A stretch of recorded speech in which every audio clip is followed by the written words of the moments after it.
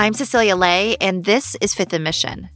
Everyone's talking about the recall of San Francisco District Attorney Chesa Boudin, and even after all these months of debate, there's still so much to be said about the larger consequences of that election. How big of a setback is it for future police reforms? Are we reverting to traditional tough-on-crime strategies? And an even bigger question for San Francisco, just how progressive can the city claim to be now? While the national media often likes to paint San Francisco in broad brushstrokes, there is, of course, nuance to all of this. That's what Chronicle data reporter Susie Nielsen has been all about in her reporting leading up to the recall. She joins me today to break down how the votes went down by neighborhood, what they reveal about voter demographics, and why all those stats that showed how Boudin had very little to do with crime trends in San Francisco just didn't stick.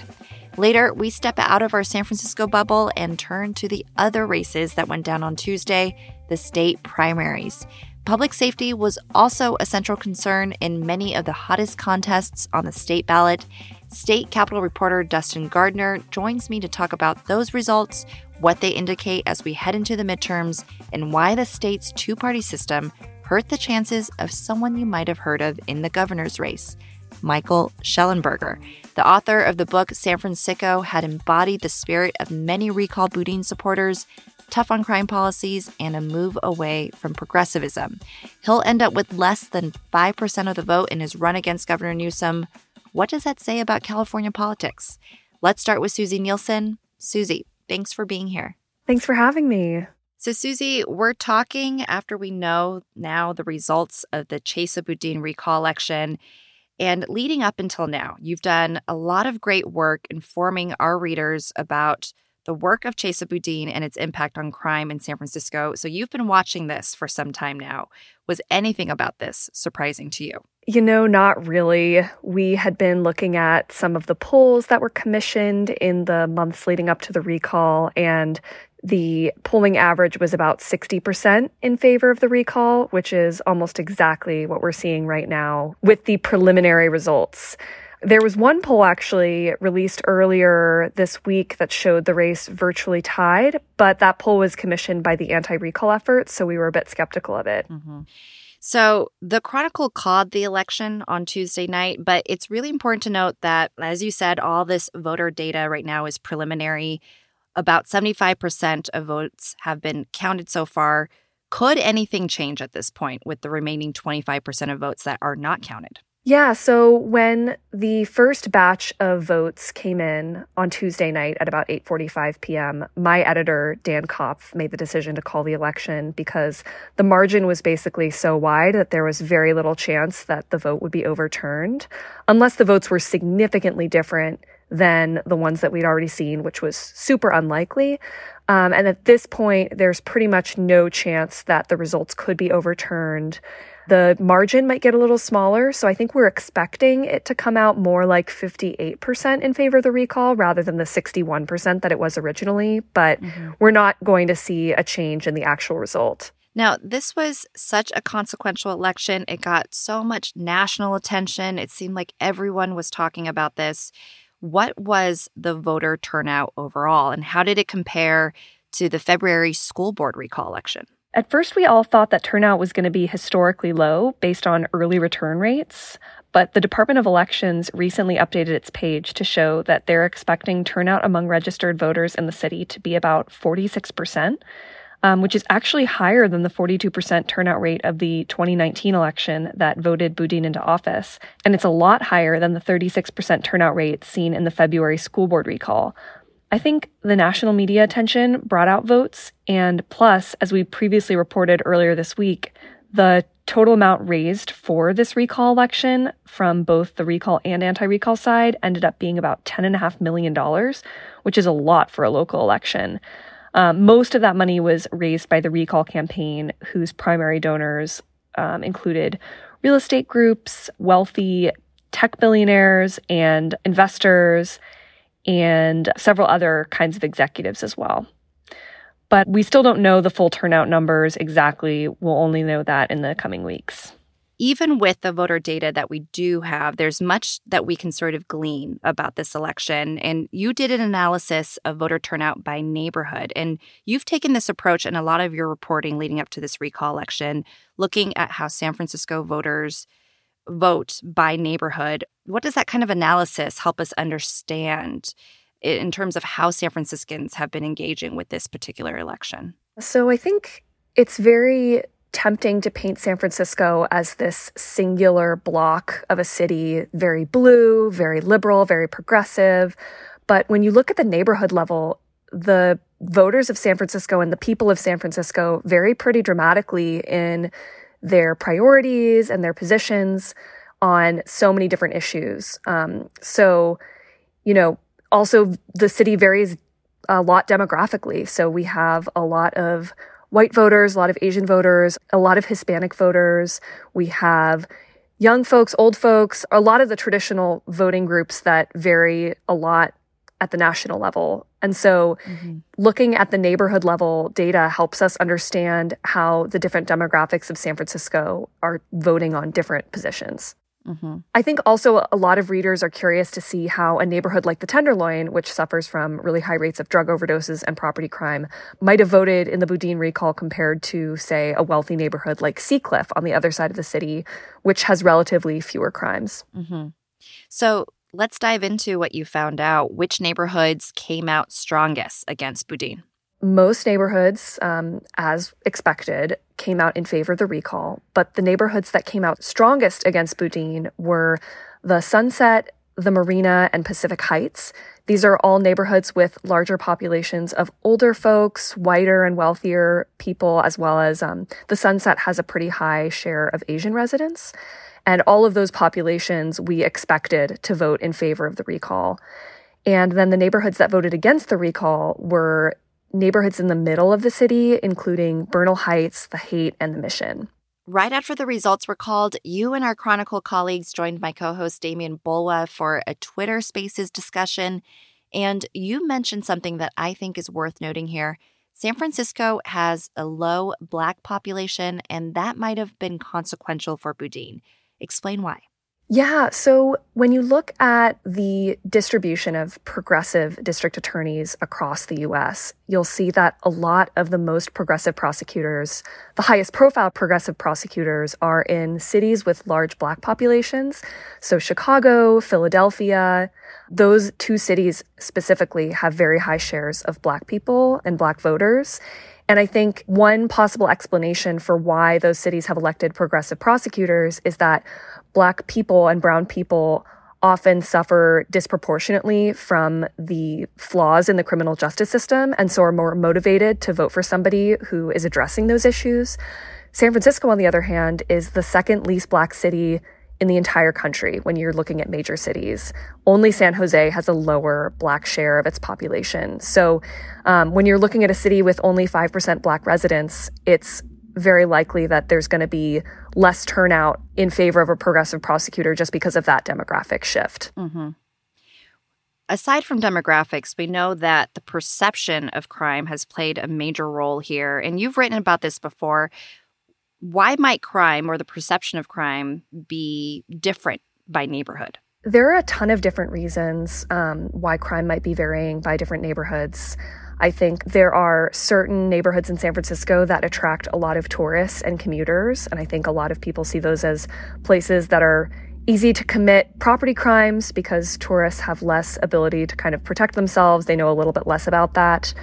Also, crime has shifted in the pandemic in San Francisco. So we did an analysis earlier this year looking at how when you just look at money-motivated crimes, so robberies, larceny thefts, burglaries, those have become actually more concentrated in wealthier neighborhoods in San Francisco over the last 2 years.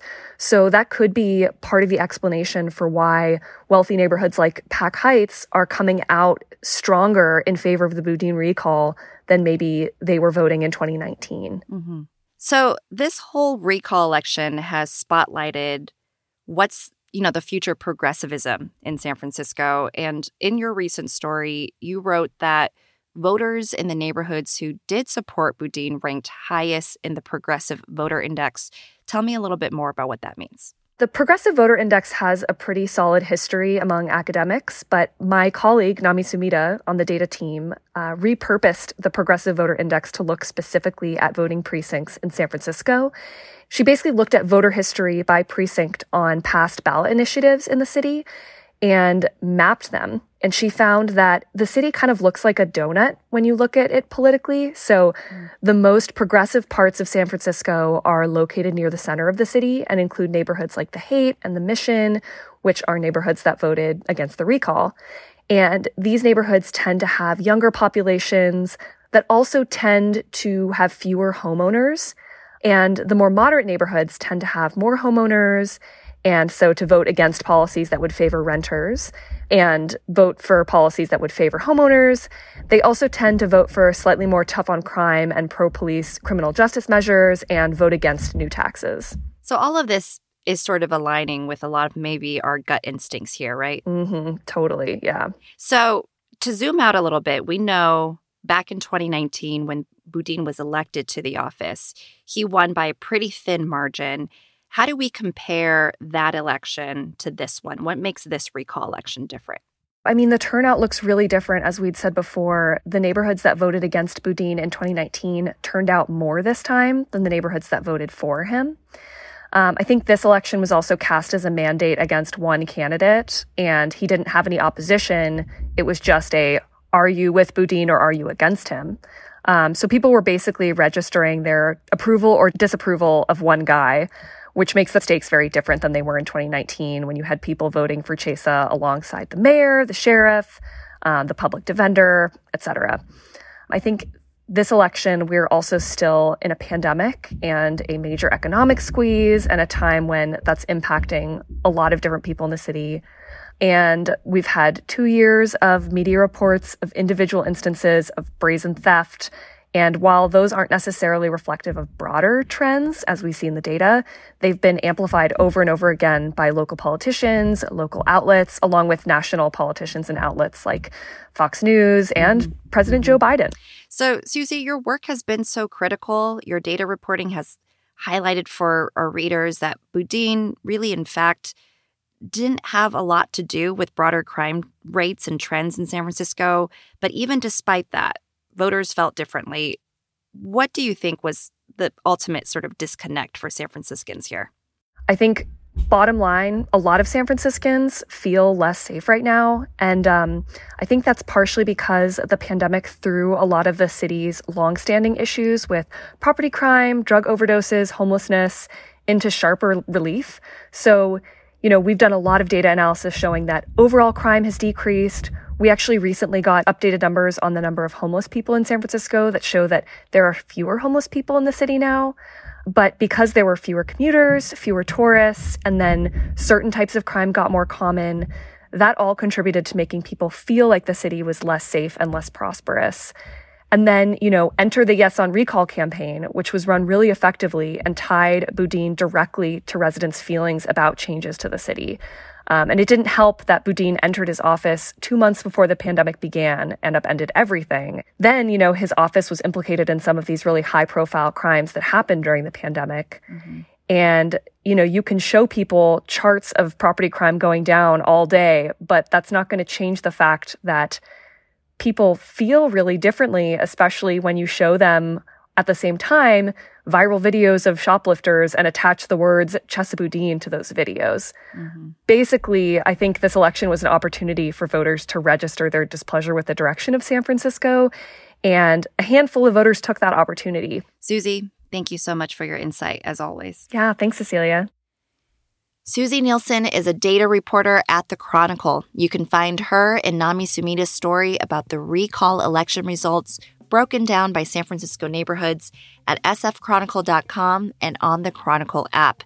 Be sure to check out the newsroom's ongoing coverage of the Boudin recall as well. After a quick break, I'm joined by state Capitol reporter Dustin Gardner to talk about the state primary races. Will Boudin's recall have a ripple effect as we head into the fall midterms? He'll explain. We'll be right back. You can support the newsroom that creates Fifth and Mission by signing up for unlimited access at sfchronicle.com/pod or by downloading the San Francisco Chronicle app.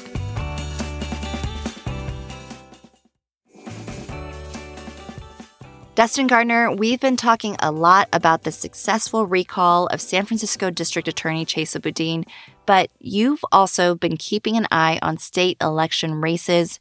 Which ones in particular were you looking at, and why?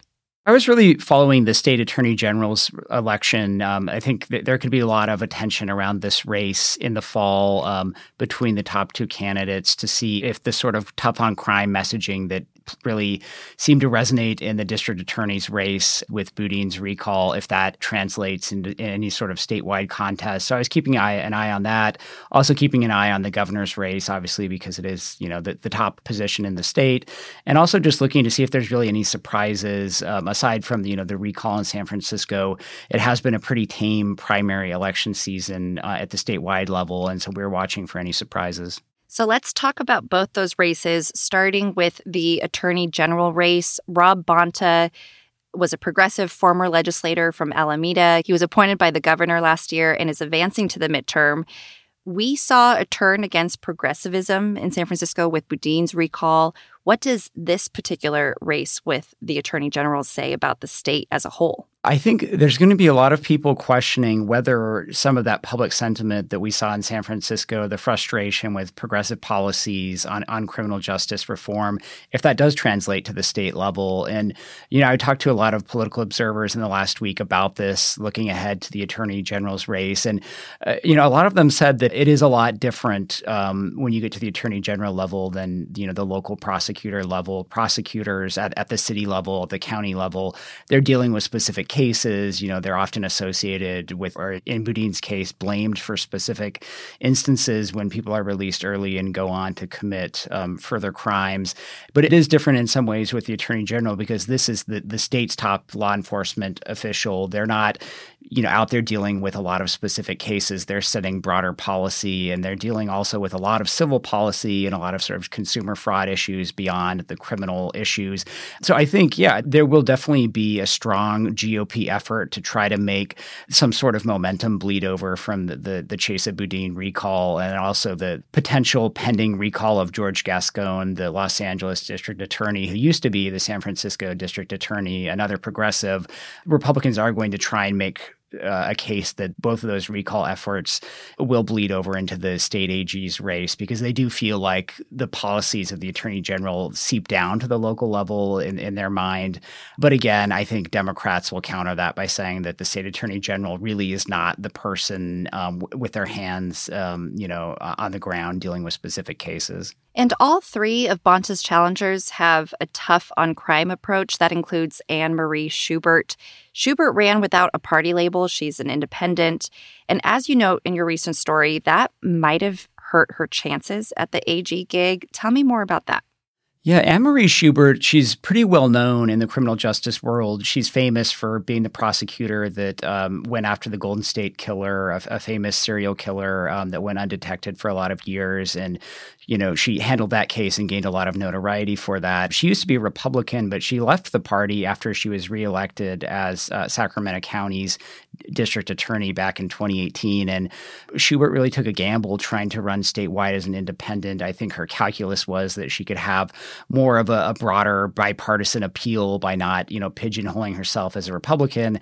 But that really doesn't seem to have worked for her. Schubert really imploded in the primary. At this point, she's under 8% in early unofficial results. She really has no chance of coming back.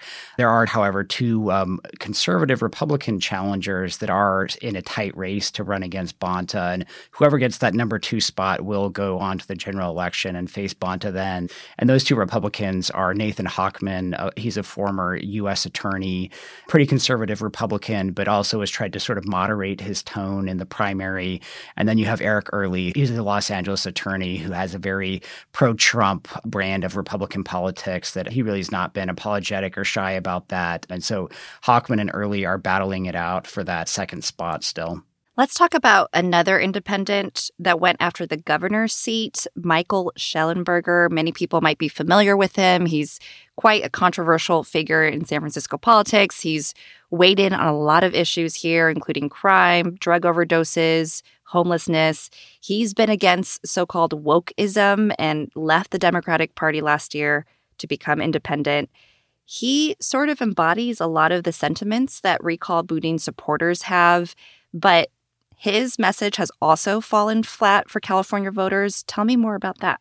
Yeah, so Schellenberger jumped into the governor's race, and he had just a disastrous showing. I mean, he's at under 4% of the vote in unofficial returns. And I think this sort of shows that, on one hand, that Schellenberger it really isn't that well known outside of the Bay Area. I think that explains a lot of it. His sort of controversial activism is well known up in this part of the state, but he's not so well known in Southern California. So I think that's one factor.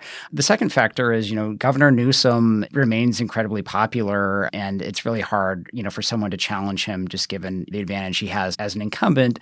And number three, Schellenberger ran as an independent, and independents just have a really hard time resonating in the state. And that just mirrors what we know about how independents fare in state elections, right? Tell me a little bit about how the trends usually are with independents. Tuesday's election with Schubert and both Schellenberger stumbling so hard, it really is illustrative of the longtime challenges that independents have running statewide, especially in a state as big as California, a state with 39.5 million people. And I talked to several political scientists about why that is, why independents have such a hard time getting traction here. And part of it really comes down to name ID. In a state this big, you really have to be well known outside of just one region or one county. You have to be well known, to nearly 40 million people. And a lot of voters, they're just voting party line. They're voting for a Democrat or a Republican without necessarily knowing who the candidates are. And so if you're an independent, you don't really have a brand unless you're someone really famous, unless you're a celebrity or you're a billionaire and you can self-fund your campaign. So that's one of the big hurdles. And, one of the other aspects to it that some political observers described is just kind of the increasingly tribal nature of politics nowadays, that Democrats and Republicans, they don't see party as necessarily an expression of policy values, or they're not really voting for specific people. They're clinging to tribes that speak to their personal identity and how they sort of see themselves in terms of the culture war that the United States is dealing with in our fractured political system.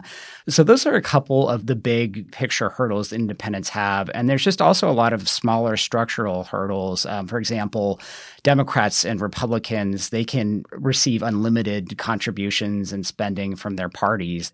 The state parties can spend as much money as they want to support their candidates. Independents don't have anything like that. Anyone that gives to an independent is going to be subject to contribution limits. So just, across the board, there's really just a lot of disadvantages that make it hard for any independent to make a splash. And what was voter turnout like across the state? How does it compare to other primary years?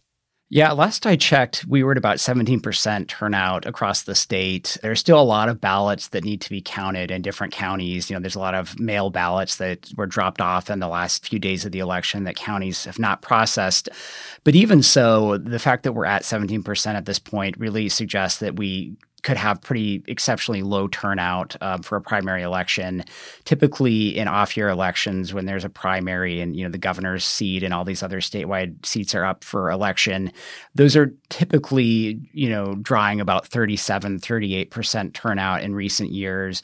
And for us to get to where we're at with 17% turnout, to get up to that, I think it's going to get hard for us to get even close this election cycle. So it really does suggest that voters really were just not that interested this time around. There's also definitely a lot of political fatigue, but people have been eager to talk about issues of crime. And Dustin, many of the hottest contests from Tuesday are helping us understand where voters stand on those issues. Can we make any larger conclusions about what maybe Democrats will have to face later in the fall? I think it is fair to say that tough on crime politics is going to continue to be a big part of the discussion. We saw with the San Francisco recall, obviously that was a big issue. We talked about how George Gascon's recall in Los Angeles could be getting on the ballot fairly soon. Supporters of that recall effort are still gathering signatures. We talked about in the Attorney General's race how this could come up and how that could be an attack against Rob Bonta. And then even if you look at the LA mayor's race, billionaire Rick Caruso, he was in first place in the primary and is likely to be facing Congresswoman Karen Bass in a runoff. And Caruso really ran on tough on crime issues as well. He spent a lot of his own money talking about how he would work hard to clear homeless encampments and how he wanted to take a tougher on crime approach. So I think across the board, it seems like that theme has a lot of traction. It'll present a challenge for Democrats in the fall. They need to be ready to counter that because it's definitely something Republicans are going to keep playing on. Were there any other standout election results from this past primary that were notable for you? That there were other seats that were important to discuss, like Secretary of State, State Controller, among others? I think one of the most interesting is going to be the race for state controller's office. Not a lot of people typically pay attention to that election. The state controller is essentially California's fiscal watchdog.